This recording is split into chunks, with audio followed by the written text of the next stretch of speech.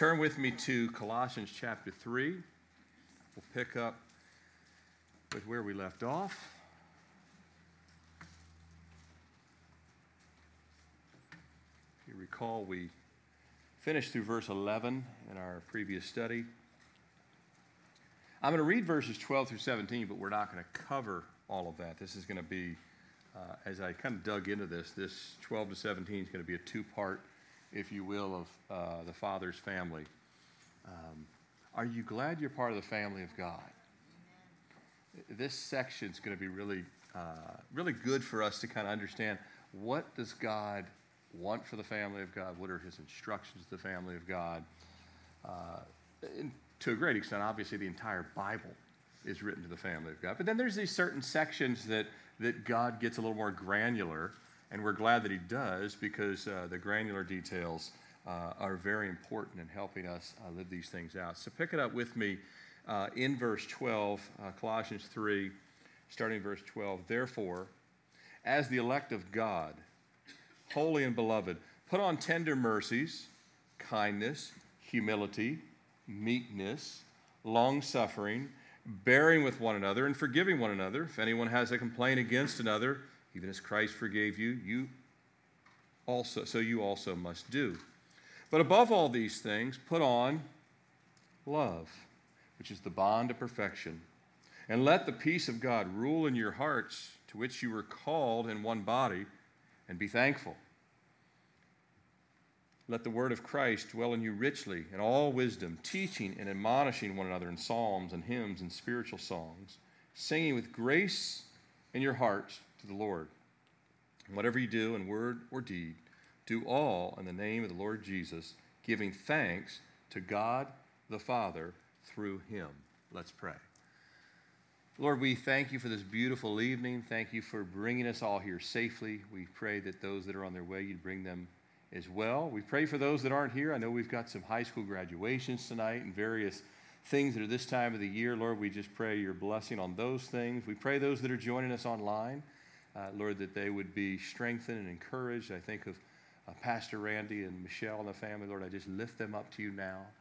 I pray, Lord, your hand of great grace and strength, healing and comfort be upon them. And everyone here, Lord, that needs your touch tonight, I pray even this word, however, Lord, you see fit, would minister and strengthen from the ankles to the knees to the waist, all the way up through the inner part of our spirit, Lord. We just ask that your word would do that work, draw us closer to you in this family and to one another. And it's in Jesus' name we pray. Amen. Now, every family, large ones, small ones, end up having distinctives or values that, whether they're purposefully expressed or not, they become evident over time. You kind of see, that family has a high value on this, or that family places a high value on that, or there's certain distinctives about families. Now, families, even ethnicities, often have a culture that is understood. There's no written anything about it. There's just a culture that's understood and expressed, even if it was never formally taught or communicated. Over time, a consensus, an acceptance, kind of an agreement, if you will, even a comfortability becomes normative in certain families and larger families, cultural families. Values and ethics and priorities, they can be passed from generation to generation, sometimes intentionally, but oftentimes unintentionally. This can be good and bad, right? In our family, everyone likes to drink a lot, right? You'll see families where that might be true, and that becomes normative. In other families, in our family, nobody holds their tongue, right? Everybody says exactly what's on their mind, right? And we count that as it's a strong point for us, right? We're going to let you know exactly where we stand, right? In the family of God, however, the values are not unintentional, are they? God has sent his own son to be the model and to fulfill precisely what matters to God. God doesn't have any I didn't realize I said that. I didn't realize I was passing this habit on to you. And he gave us the scriptures, gave us the Old Testament, he gave us the New Testament. Both are equally important to spell out exactly how to operate as a family, what to prioritize, what to emphasize, what to practice, what we unite on. There's things that we unite around, there's things that are non-essentials, not that important. Your shoe color is not important in this church. Might be important to you, but it's not important to everybody else, and it shouldn't be. I mean, we might admire it, but not important. If you're part of a Jewish family, in the time of Paul writing this, the dietary rules were likely very important. We've seen that Paul addresses this right here in the book of Colossians. If you're a part of the Greek culture, education would have been likely of very high value. This is not to say that it wasn't in some Jewish families and some Roman families. Again, there's overlap in these areas. But if you were coming from part of a Roman culture, a family that was Roman, you might have always placed a high priority on pleasure and entertainment. That might have been a high value for certain families within the Roman culture. But the family of God under the new covenant is to be made one into the image of Jesus Christ. This is God's design. He's going to take the whole family of all of its little puzzle pieces and make it into one. The values and the design come expressly from God, directly from God. He has writers of the Scripture, but all of this comes directly from God. And I think we would all agree it has to come from God, doesn't it? It has to come from God. He created us. Otherwise, if it didn't come from God, if the values that matter to God in the family of God did not come from God, guess who would make them up? We would. Now, you study history and you'll see when man makes things up, it goes way off the rails, doesn't it? We'd come up with our own values, our own lifestyle. It wouldn't be good. And it's not good when you see that happen. But God is the Father. He sets the table. Amen? He sets the table spiritually. He sets the table according to his wisdom. He sets the table according to his will. And the centrality of his will is that his family, that would be us, not just us, but our brothers and sisters that are Baptist, Presbyterian, Methodist, Church of God, Assembly of God, all of our brothers and sisters that we're going to spend all eternity when there won't be any of these denominational walls.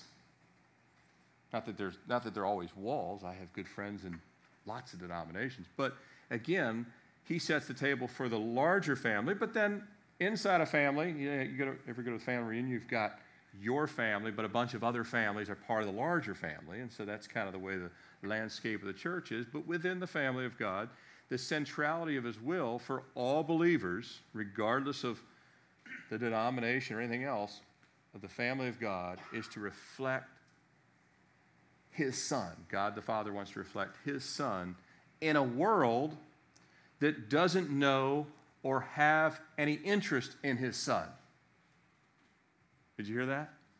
God's design for the family of God is that the family of God would reflect his Son in a world that either does not know or is not interested in his Son.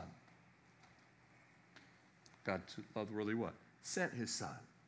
If you're taking notes, you'll see on the screen, The Father's Family is the title of our study tonight. And you'll note that, look back in your Bibles in verse 12 and in verse 17. I want to draw your attention, starting in verse 12.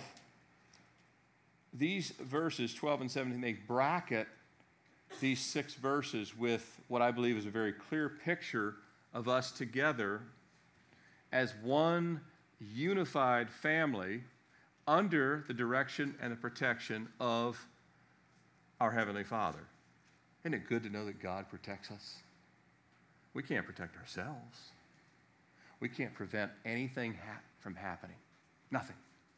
We can't prevent the weather. We can't prevent another car from running into us. We can't prevent losing our job. We can't prevent our health failing. We can't prevent anything. but God, our Father. It's under his direction, his protection, but also his plan for us. And we see here in verse 12, first Paul writes, therefore, as the elect of God. That's our first understanding, that the elect, he's speaking to one group. The elect are those who are saved. The unsaved world is not part of the family of God. Does God want them in the family of God? Of course he does. Not willing that any should perish, but all should come to repentance. But if you are not born again, you're not part of the elect. How do I become part of the elect? Elect to say yes to Jesus. Well, does that mean I choose God, or did God choose me? Did you choose your spouse, or did your spouse choose you? Yes, right? The elect. We responded by saying yes to the Lord, but he lays out here, back down in verse 17, the closing of this bracket of these 6 verses. And whatever you do in word or deed, do all in the name of the Lord Jesus, giving thanks to God the Father. God the Father. The elect is the adopted, the chosen, but also the adopted. The adopted of the Lord, the sons and daughters. That's all of us. We're adopted sons and daughters. And then verse 17, giving thanks to God the Father through, he says, through him. Who is him? Well, that's Jesus, our shepherd, our pastor, our model. He's the model of the family, how the family of God should look. So Paul lays out here some family rules from God the Father. They're not negotiable. These are the family rules from God. Did any of your parents install family rules? Say these are these are the rules of the road. These are the things, the highway here in the house. These are the things that this is how we operate. Well, this is God saying these are the rules that come from heaven, from God the Father. He's the one that sets the table. These are the rules that God wants walked out and carried out individually. Each person has to do this for themselves. I can't make a person follow these things. They can't make me, but we're all given the same rules. They have to be carried out individually. They have to be practiced. They have to be experienced. They have to be agreed upon. You're here on a Wednesday night because you all agreed that Wednesday as a service is a perfectly good night to gather. It would be fine if we said, hey, let's do Thursday nights, but the rules of the road here is that Sundays and Wednesdays are when we gather. It's not, Paul wrote to the Romans, you could choose another day of the week. It's okay. Wouldn't be wrong. We would not be sinning if we had a Thursday service instead of a Wednesday service. But the way the family is set up, say, Wednesday night works best because it's about the middle of the week. And by the way, we didn't come up with this. The early church, a lot of times, they fasted on the midday of the week, the 4th day, things like that. So, there are historical precedents here, even some of the things that you kind of see in our modern day. But we agree upon these things. So we say, well, this list that we're about to go through, this list didn't come from a pastor, didn't come from some other believer, didn't come from one of the church fathers, didn't come from someone in AD 1000 or something like that. This came from God. But we have to walk in them individually, but then we do have to agree collectively that together we're going to walk these out to be a healthy, growing, effective, connected, and grace-filled church family. Amen? We have to say, look, we all agree that these are important. Now, it's easy to agree they're important because they came from God. It's harder to actually follow them. Amen? It's easy to agree they're important. It's easy to surmise, I bet these would be beneficial if we followed them. But then we actually have to do it. You can say all you want. I bet not eating as much sugar will be good for me. I've been saying this for like years now. But then you actually have to do it. I bet exercise would be good for me. Then you actually have to do it. I bet going to bed earlier would be good for me. Then you actually have to do it. Right? We can go on down the list. We know they're going to be good for us. The question is, will we do it? We're positive they're going to work. We're positive if we keep our eyes open, driving's going to go better. Thankfully, we all do choose that. If you pray, keep your eyes open. But let's take a look at the first one here. We'll just look at two tonight, and then we'll look at two, Lord willing, next week. The first one, if you're taking notes, put on love. He starts here. Therefore is the elect of God, holy, beloved, put on tender mercies, kindness, humility, meekness, and long-suffering, bearing with one another, forgiving one another. If anyone has a complaint against another, even as Christ forgave you, so you also must do. But above all these things, put on love, which is the bond of perfection. Notice the opening of verse 12 as it describes how God the Father sees us. How God the Father sees us. Well, he sees us this way because, not because we were born as newborn babies. Me, 1969 in Annapolis, Maryland, I was not born into the family of God. I was born in the family of Bob and Jan. But later I got adopted by God, right? And how he sees us, therefore, is the elect of God. How God sees us is elect because we're covered by the blood and grace of Jesus. We're in Christ, so he sees us as elect. The Greek word, ekletos, it means picked out or chosen.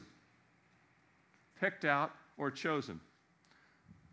Now, actually, Jesus has picked out and chosen all who are willing.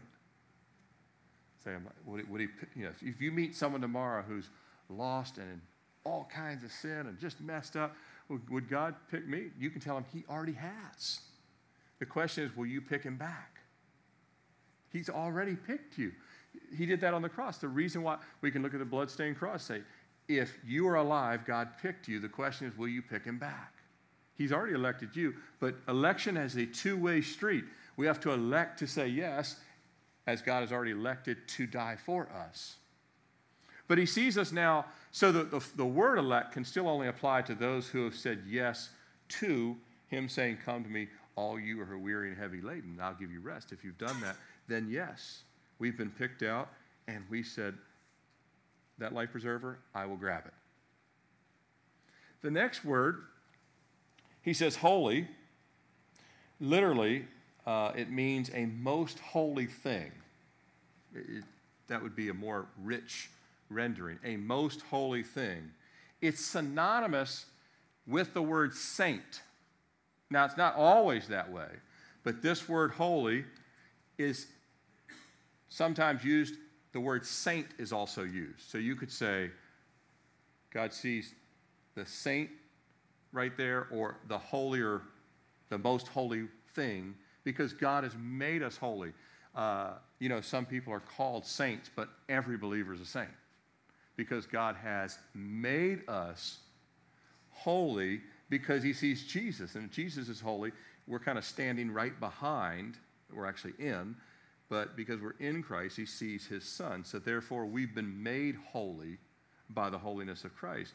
And it's by the will of God, through the Son of God, that we've been made holy. The next word he uses here is beloved. It's a great word. It means to welcome.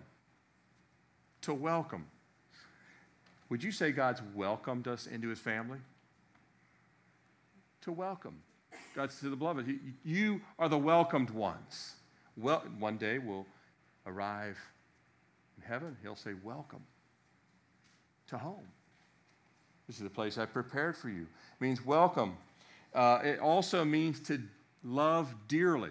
Beloved also means, it can mean welcome, but also means to love dearly. Remember, Greek words have more, it's like the cut of a diamond. They have little facets of the same word. But to love dearly, and our Father has certainly welcomed us and loved us dearly, as demonstrated by the cross, and then sealing us with the Holy Spirit. We've been sealed until the day of redemption. But here's the understanding about the love of God. So that's how God sees us. He sees us as elect, he sees us as holy, and he sees us as beloved. Now, I'm glad he sees us that way, because there are a lot of days I certainly don't see myself that way. How about you? Lord, are you talking about me? The one that just had a really bad attitude or just, really was bent out of shape or whatever it is, that he sees us in this way, elect, holy, beloved. Here's the understanding about the love of God. The love of God, it's the only true love there really is. It's the only true love there really is. It's perfectly pure. It's infinitely sacrificial. It's supernatural and it's eternal. This is the love of God. The only true love there actually is. When Paul says in 1 Corinthians 13, that love passage, when he says love never fails, he's speaking of love that flows from and comes from God. That's the love Paul's talking about in 1 Corinthians 13. 1 John 4:8 says, God is love. God is love. You see, if God never fails, and God is love, then love never fails. Right? If God never fails, and God is love, therefore love never fails. But it's only true if it's the love that comes from God. It's the only love that's unfailing. Every other definition of love, and if you've been around a while, you've heard a lot of interesting definitions of love. Every other definition of love will fail and has failed. If I said this, if I said, fathers never fail, you would know that's simply not true. If I said, fathers never fail, dads never ever fail. Father's Day's coming up soon. Dads never fail, fathers never fail. But there is one father that has never failed, isn't there? One. And the more a father, an earthly father, myself and all you other dads, the more we walk in the Father's love, we become more and more like the Father's nature, don't we? The same is true, just like we become like the nature of God, the same is true of His love. The more we abide in it, the more it transforms us. And we start to see what the love of Christ really looks like. And other people can see it in us. And guess what the love of Christ is not like? It's not like a Hallmark card. Or a Hallmark movie especially, right? The picture of the love of Christ is the cross. That's the picture of the love of Christ. No one says, let's make a love movie about a bloody cross. No one ever says that. No one ever says, make a really neat card to show a battered, beaten, crucified man. No one ever says that. That would make a lovely card to give somebody. I can't remember which saint said it. It was one of the fathers of the faith, and somewhere, I can't remember where I read it, but one of the, which saint said it, but he made the point that the express image of our faith, of our Christian faith, is an instrument of death and dying. The express image. I know everyone wears little crosses and stuff. For years, the church would not wear them at all. It was never a sign of the arts because people were too still appalled by it. But the express image of our faith is an instrument of death and dying. And this sums up the love-based commandments that we're about to look at right now. The love-based commandments and admonitions of verse 12 and 14 are a dying to self. Because the express image of our faith is Christ died to himself that we might experience the love of God. And let's take a look at them. The first one, therefore, put on tender mercies. Tender mercies. Tender mercies can be rendered also bowls of mercy. Just think of a bunch of bowls filled up with water or wine or whatever you have, but mercy, bowls of incense would be there in the temple, but bowls of mercy. And that word mercy also means pity or compassion. To pity someone, to have compassion towards. Regardless, the tender mercies are regardless of whether we think they deserve it. There's no qualifier here. It doesn't say, and put on tender mercies, except for people who don't deserve it. It doesn't say that, does it? There's no qualifiers and there's no one that's excluded. He goes on, kindness.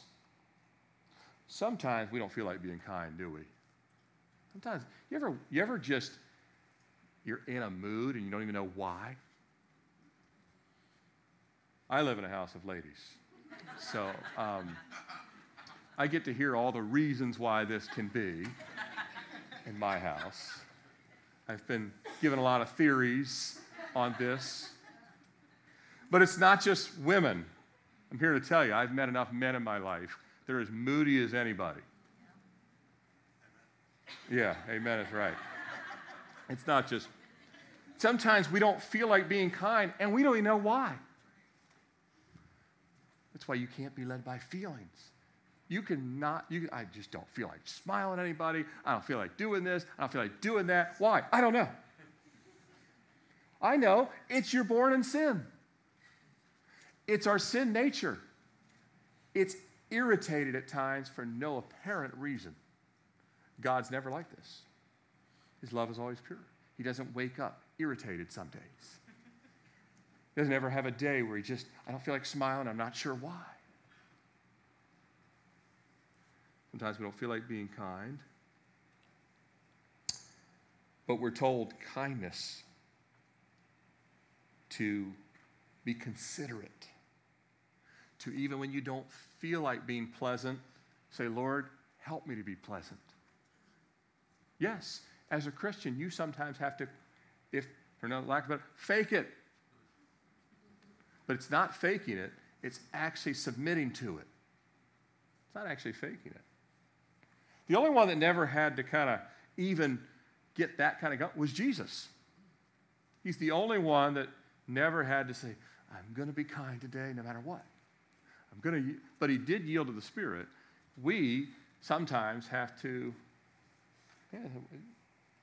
after you kind of say, Lord, I'm going to keep yielding to this, it becomes more and more part of our nature. We yield to the nature of God. To be pleasant, to smile. The next one, so to be kind and to just, really, we know what kindness looks like. The next one he says is humility. Humility. What does this mean for us? And again, this is for us individually, but inside the family of God. What does it mean to walk in humility? Well, it means we don't really need to be heard, recognized. We don't need to be right anymore because we know God is right. We don't need to be right. We intentionally consider others and their needs more important than our needs. Now, this is totally a choice. You will not ever feel like this. You'll not feel that other people deserve something more than you have to decide, Lord, this is what you said to do, therefore I will submit to that. I'll put their needs. We humbly decrease and go lower, like John the Baptist said that he must. He said, I must decrease that he might increase. We willingly do that Jesus gets all the glory, and there's none for us. We're not looking for a name, more followers, more likes, more this, more that. Humility. The next one, meekness. It means gentle and mild. This is one a lot of men don't want to be known as. Gentle and mild. I want people to be intimidated by me. I want to make sure that I create space everywhere I go. I've met, over the years, you've met people like this. I've met them in the business world. I've met them in the sports world. I've met them in just any setting you can think of. Gentle, mild. If we belong to Jesus, we can no longer say, well, I'm just going to be We can't say, well, we cannot say, I'm not a gentle person, just deal with it. We can't say that. That's just not who I am. It's not who you were, but it's who you're becoming. I'm not that way. It's just, you got to deal with it. This is the way I am. In this sense, when you look at these list of things, God will change everyone's personality that comes to him. You agree with that? In this sense, God's going to change everyone's personality that's come to him and will make a like-minded personality in these traits. And there'll still be differences. You might like classical music. Someone else might like rap. There's lots of other differences. But in these areas, God's going to make us into a singular personality that reflects Jesus' personality. Long-suffering. Long-suffering. Well, this has a couple of different, it has a multifaceted meaning behind it. Let me give you the words that the Greek, in the Greek that portray for us what long-suffering looks like. Patience, endurance, constancy, steadfastness, and perseverance. That's long-suffering. Patience, endurance, constancy, steadfastness, and perseverance. We can ask ourselves, we should ask ourselves, are we patient with the weaknesses of other people? Are we patient with the weaknesses of other people? Their faults, their blind spots. Boy, I wish I could explain to them how blind they are in that area, right? Knowing that we have plenty of our own blind spots. Knowing that we have plenty of our own faults. Knowing that we have plenty of our own weaknesses. And some of us are better at hiding them than others. But you're not hiding them from God, are we? We're to be long-suffering, to have this patience, to have this endurance. This family thing is a long walk together, isn't it? If you have a family, you have to walk with them through life because that's the family God gave you. But then when you have the body of Christ, that's also the family God gave you because he said, oh, by the way, they're elect too. And you're going to have to be long-suffering with them. It's a long walk together, but we have to stay the course in grace and in fellowship. We have to stay the course together in grace and in fellowship.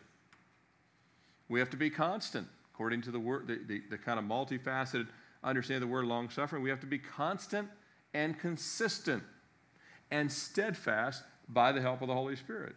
This is one of the biggest lacking things today. I know it's not just today, but in the body of Christ, is just consistency. Consistency. God, help us to be consistent. Consistent in gathering together. Consistent in fellowshipping. Consistent in praying for one another. Consistent in dying to our own desires. He'll help us keep this commitment to be there with Jesus, but also to be there for others. He'll help us to keep that commitment where we're right there with Jesus, but we're also there for others. Even when other people fail us. Even when other people let us down. Even when they offend us. We still have to be long-suffering. We still have to be kind. We still have to have meekness. This takes us to verse 13. Bearing with one another and forgiving one another. If anyone has a complaint against another, even as Christ forgave you, you also must do. Bearing, it also, the same word can be forbearing. Some of your Bibles may say that. Bearing or forbearing. It means to suffer, to sustain, to hold up under. That's what bearing means. to suffer under something. You're going to have some weight put on you that you really don't want sometimes. But this isn't just bearing with your trials. This is bearing with other people. They just stacked some logs on my back. There's times in your life where other people have caused you to have stress, caused you to have anxiety, caused you to have your stomach churning. Other people. You're like, hey, it's one thing if I do it to myself, but I don't like other people doing it to me. Right? Be willing to suffer, be willing to be mistreated, to be rejected, to be treated rudely at times. Everyone enjoys that, right? When you're treated rudely.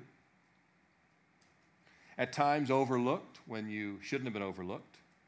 At times left out, and that can be hurtful. Taken for granted, criticized, even abandoned. I wonder if Jesus would know anything about these things. When you look at that list, he was despised and rejected of men, wasn't he? To suffer these things and let the Spirit of God sustain us and hold us up is what Paul is saying must be done. You must bear it, but not in your own strength, with the help of God. You have to even pray for people. I have to pray for people. We have to pray for people that have wronged us, that have caused us to lose sleep, that have added unnecessary stuff to our to-do list. That's one of the things that I can deal with people not liking me sometimes. I can deal with people, but when they add work to my plate, it drives me bananas. That's the one thing, and the Lord says, you can't. Just certain things bother us in different ways, right? You might say, well, I just don't like being rejected. I'm like, I got over that a while ago. But this right here, I mean, as long as I've tried to be kind, I've tried to be meek, and do you know that some people won't like you even if you died for them? Jesus proved this. He died for the world. A lot of people don't like him. Judas got to spend 3 years with him and still knifed him in the back, right? So you can do all the right things and do it the right way, and people still may reject you. But, again, that may not bother you, but you might say, well, I don't care about that, but I don't like this extra amount of stuff that I have to do thanks to them not pulling their weight, or whatever it may be. In either case, they might somebody right now might have made your week a lot harder. Somebody might right now be making your month harder. Someone might be right now making your year harder. Yeah, people can do that. You ever read biographies of the saints of old? This isn't new. But we're not just to bear it. It doesn't stop there. We have to forgive. That takes it a whole other level, doesn't it? It's one thing to finally brush your hands off and say, all right, I'm done with this. Jesus says, now I want you to forgive. What? I just dusted my hands off from it. I at least said I'm done dealing with it. I'm over the drama, whatever else it is. God said, no, beyond that, I want you to forgive. What does that mean? What does forgive mean? Well, you know the meaning, but again, just to understand the Greek here, it means to pardon. To do something here, how about this one? It also means to do something pleasant and agreeable. Go ahead and bake them a cake. To show favor. To be gracious. Here's the word kind again. It can also mean kindness or benevolent. To give. To freely give, it even means. To restore. Think about the prodigal, right?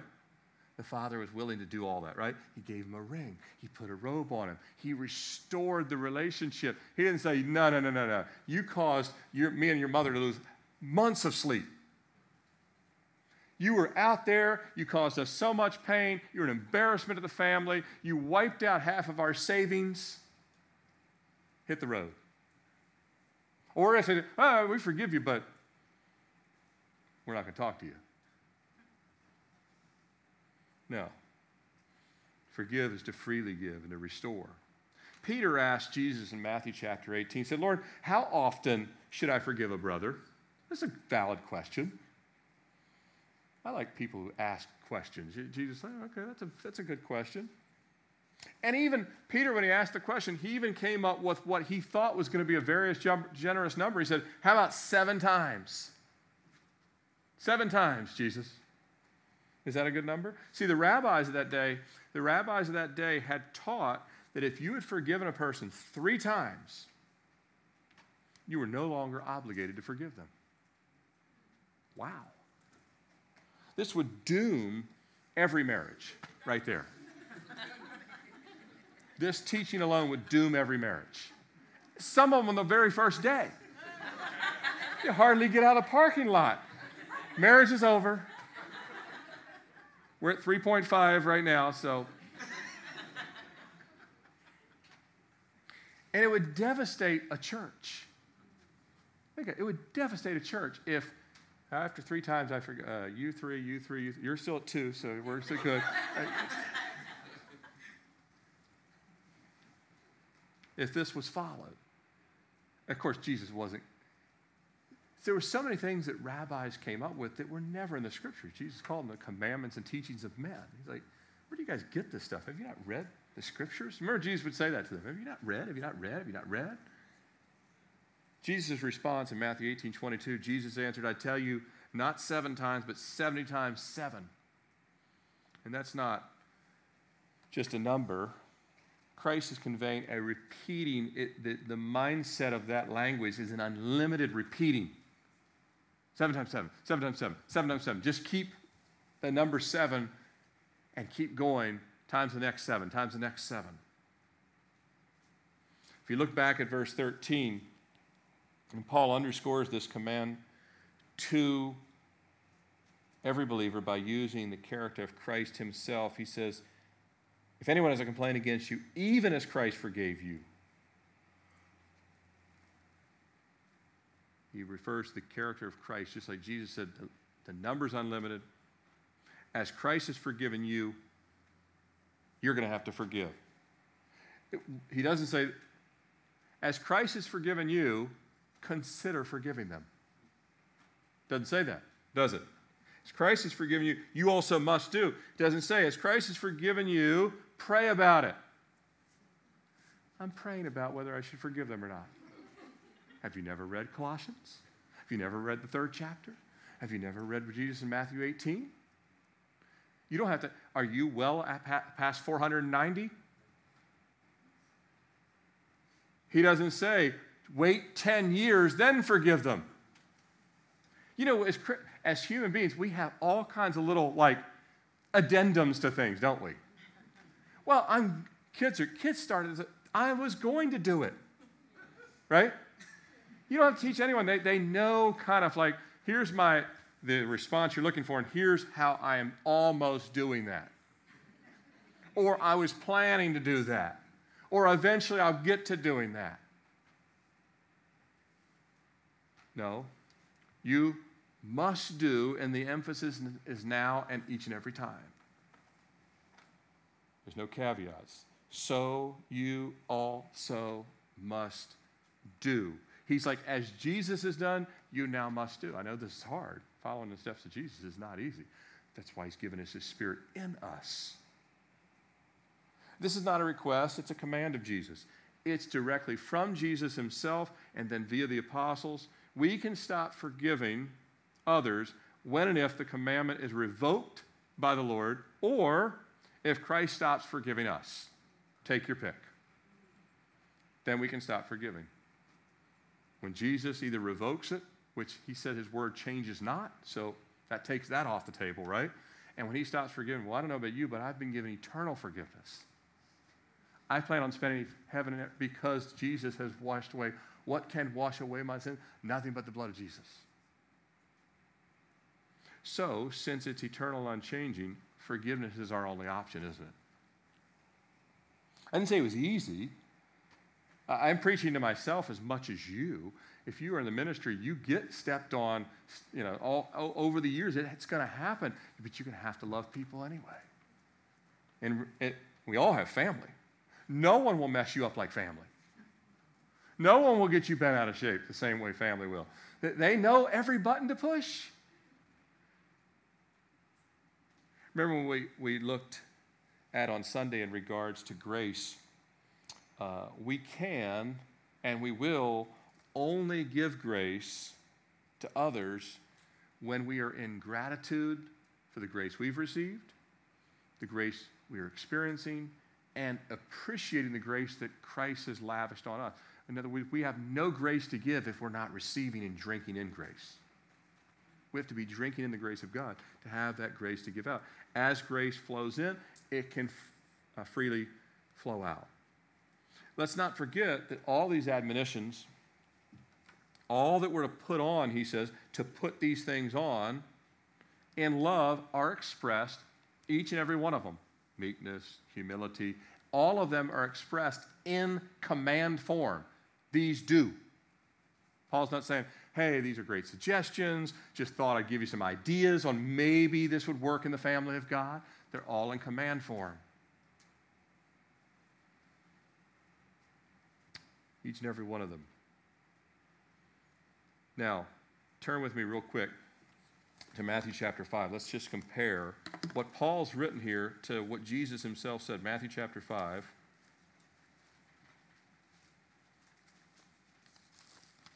You may have heard of the Beatitudes, right? So when you look at Paul's list here for the family of God, it's not Paul's list. The Father's list given through Paul. Paul is nothing but a mouthpiece.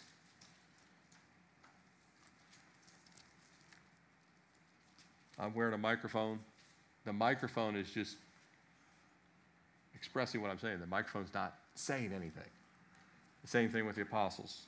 But Jesus did say this. So this is Jesus directly, red letter words of Jesus, Matthew chapter 5, starting verse 2. Then he opened his mouth and he taught them, saying, Blessed are the poor in spirit, for theirs is the kingdom of heaven. Blessed are those who mourn, for they shall be comforted. Blessed are the meek. We already saw meekness was in Paul's list. For they shall inherit the earth. Blessed are those who hunger and thirst for righteousness, for they shall be filled. By the way, this is where the more we hunger and thirst for righteousness, the more we become like the Father himself. Blessed are the merciful, for they shall obtain mercy. Blessed are the pure in heart, for they shall see God. Blessed are the peacemakers, they shall be called the sons of God. Blessed are those who are persecuted for righteousness' sake, for theirs is the kingdom of God. Blessed are you when they revile you and persecute you and say all kinds of evil things falsely for my name's sake. Rejoice and be exceedingly glad. Great is your reward. So they persecuted the prophets who were before you. Verse 13, you are the salt of the earth. Verse 14, you are the light of the world. Let your light shine before men. How does Christ want our light to shine? In these aspects. Merciful, forgiving, yielding, meek, poor in spirit or humble. All of these things you can turn back, but again, Jesus himself expressed, and there's much more that Jesus had to say in these respects, but this is what Paul is pointing to. Lastly, the final coat of paint for these three verses. At the end of these three is verse 14, but above all these things, put on love, which is the bond of perfection. Now, again, love is the summation of all of those other areas we're yielding. Love's just kind of like a one-word description of humility, meekness, forgiveness, tender mercies. Love covers it all, doesn't it? That's why Paul writes the love chapter. Love suffers long, right?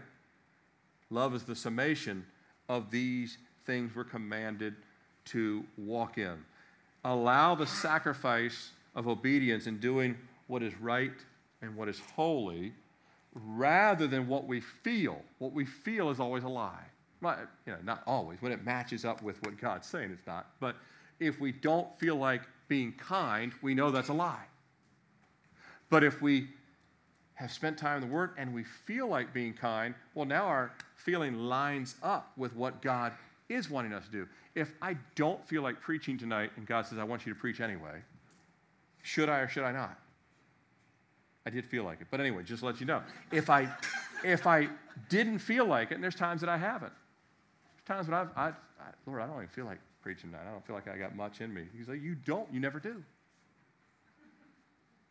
But if there's times where I have been just, and this can happen when you have spent time with God or not spent time with God, say, Lord, I feel like sharing your word. Well, then that matches up with what God actually wants me to do, right? He wants our feelings to come into the place they match his will. But that happens when we yield to his will, not the other way around, not say, well, I'm going to stay here and maybe your will will get to my area. It doesn't work that way, right? Allow the sacrifice of obedience. Do what is right and what is holy rather than what we feel. Allow that submission in those areas to deepen the relationships and the affection we have for people. This is a supernatural, it happens in the spirit realm. In other words, the longer we marinate with the Lord and we keep yielding to his way of doing things, all of a sudden, we start having a love for people we didn't have a love for before. Not just in the body of Christ. You'll care about North Korean Christians that are suffering. You'll care about people around the world. You'll care about the persecuted church. You'll care about your neighbor. And even if you say, well, they're really rude, but they need Jesus. God does this work inside. But in the body of Christ, because this is clearly speaking to the church. This is not speaking to our outside relationships, although those are important. This is to the elect. This is verse 17. God the Father. We know that this is bracketed. This is a family meeting, Paul's calling here. This is inside the family. He says, we got to love each other. We must love each other. Jesus said, this is how all men will know you're my disciple, that you love one another. The world looks on and says, well, you Christians don't like each other any better than we do. And by the way, they have said that, haven't they? If you've never had someone say it to you, you haven't had many discussions with the outside world. I've had them tell me that, and I've had to say, you're right, but not all of them are actually believers. Many of the people you're pointing to don't know the Lord. How do I know that? Because none of the rest of their life follows Jesus either. But that notwithstanding, even people that do love the Lord can beat each other. And he says, verse 14, but above all these things put on love, which is the bond of perfection. It bonds us. You ever had to fix something in your house and you had to bond something together? Just the other day, I had to take this, caulking stuff, and I had to fill a hole, and it bonded the two pieces, right? Otherwise, there was a gap between them. And he says, love, and the definition here, this is the word agape, by the way, brotherly love, affection, goodwill, benevolence.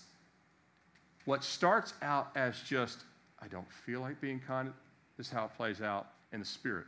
I don't really feel like being kind to this person. I don't feel like forgiving this person. But Lord, I'm going to do it anyway. And all of a sudden, the bond of perfection is slid in by the Holy Spirit. And then mysteriously, you're like, I kind of like them now. But you're not telling anybody. You're experiencing this. You're not telling anybody. In your mind, you're thinking, there's something redeeming about them. Well, maybe it's because they're saved and you're saved, and God will then start to work it out. And all of a sudden, little by little, step by step, you keep doing it. You keep being meek. Say, you know what? They never picked my restaurant, but I don't care anymore. I don't care anymore. They never pick. Hey, where do you want to go? All of a sudden, you win them over, and all of a sudden, one day they say, where would you like to go? You're like, what in the world? They just asked me where I thought they would never ask what I think about. Thought they would never ask what music I wanted to listen to. Thought they'd never care about this. Happens in marriage relationships too. This is all how it works. It builds a bond, and he says, it's not just a bond, it's the bond of what? Perfection. Relationships need perfecting. You and I don't know how to perfect a relationship until we follow the way God says to do it. He says, if you do this, it will perfect it. He could actually take damaged goods and re-perfect them. Isn't that great to know? Last thing, we got to come to a close here, but I do want to just finish on verse 15. And if you're taking notes, we'll just make this our closing verse. Let peace rule. Now, we'll look at two more next week when we look at verse 16, 17. But let peace rule. And let the peace of God rule in your heart, to which you are called in one body, and be thankful. Paul transitions from this love to peace. Is there anyone here that doesn't want peace? Have you ever not had peace? I've been saved for years, and there's days that I don't feel peace. So anyone that says, well, once you're saved, you never have a day without, no. This has to be practiced. All of these family rules that God's given have to be lived out in a really tough world that doesn't ever let up relenting against us. True? Everything will come against you. Your own fatigue, the kids, the schedule, the people that do like you, the people that don't like you, all the other stuff. Peace can escape real quick, can't it? It's like, who let the peace out the door? But 1 John 4:18 says, perfect love drives out fear. See, love and peace are eternally linked. When we get to heaven, you will never, ever, ever have a millisecond where you don't feel love and peace. They are eternally linked. Perfect love, as we talked about earlier, comes from God, and perfect love brings the peace of God. Perfect love comes from God, and perfect love brings perfect peace. A lack of peace in our life, I've had it. I'm sure you've had it. There's days you've lacked peace. Sometimes there's months you've lacked peace. If you're being very honest with yourself and God, say, Lord, I know I asked you to be my Lord and Savior, and yet I still have these times where I'm not feeling peace. A lack of peace in our life, we're not going to want to hear this, but we have to. A lack of peace in our life reveals a lack of love. A lack of peace in our life reveals a lack of love. We've been exposed to perfect love through salvation. We've been exposed to perfect love by just reading the Bible. We can see what it looks like. We've been exposed to perfect love. We believe in it, but as we've discussed, we have to respond to perfect love with faith, with surrender, and with obedience. We know exercise is good for us. Doesn't mean we do it, right? We know perfect love can be experienced, but we have to respond to it with faith, surrender, and obedience. I see, rather than just seeing the love of God,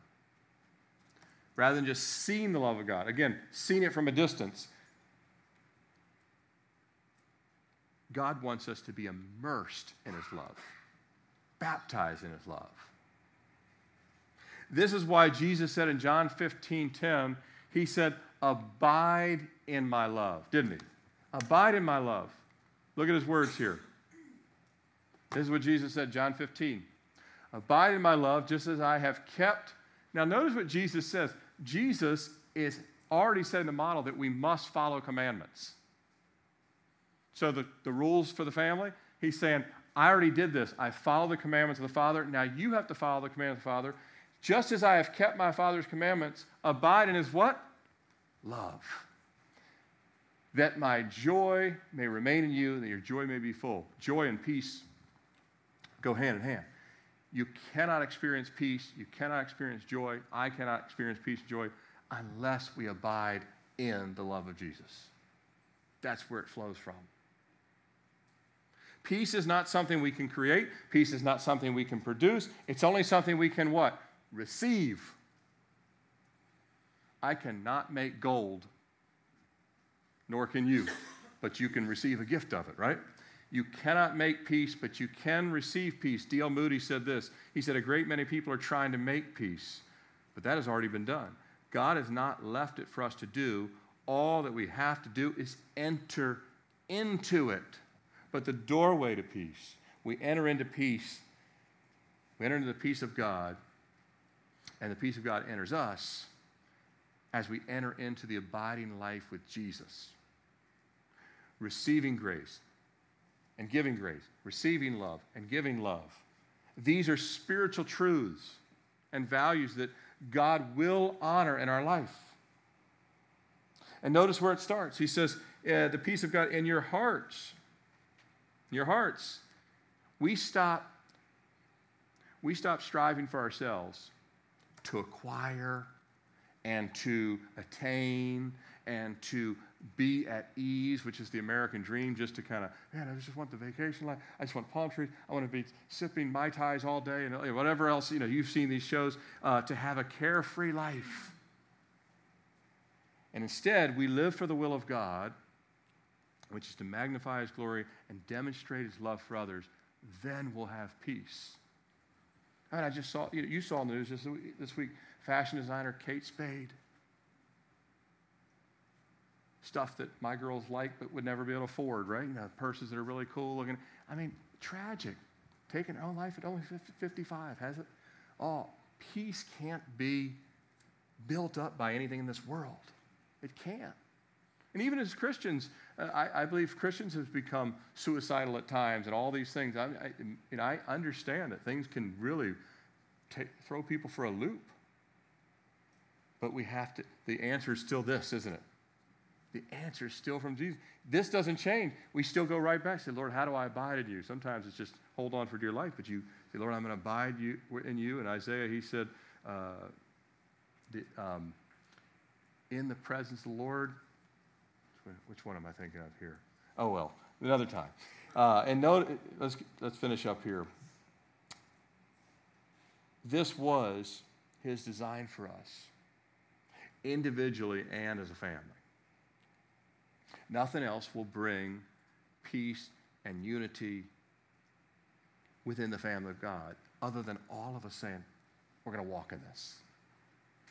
Ever notice that one person can disrupt an entire family situation? One person out of peace can blow up the whole situation, right? Paul says, I want all of you to walk in this love, all of you to walk in this peace, all of you. But God has called us to be peacemakers in the world and inside the family of God, to abide in His love, to obey in love, to receive His peace, and then lovingly to do what? To share that peace with others. And to do it with a thankful heart. And he says at the end of here, he says, and be thankful. Lord, just keep giving Him thanks. Lord, thank you that you showed me this. Thank you that your word is true. Thank you that you can help me do this, and to do it with a thankful heart as He's allowed all of these things, not just to help others, but for our sanctification, to change us, because we're not as loving as we think we are. And as we get in a service like this, we fully admit, we're like, but an hour from now, we're back to thinking we're real loving. You get a service like this, then we're like, yeah, I'm probably not real loving, Lord. And later on, we think, well, I'm really, compared to them, I'm really loving. You said not to compare yourself with other people. Let me close. I'm going to close with a story from, you guys know, Pastor Chuck was married for years to Kay. And the ladies actually did a study in this book, but I wanted to read this one little story from Kay that just closed it up. It really illustrates the heart that God wants of love in the family of God. And this will be the last thing. I just wanted you to hear it. And some of you ladies may have read it, but if you didn't, you're going to hear it now. And some of the men, I'm pretty sure you probably haven't, because it's written by a woman. I'm not going to. But anyway.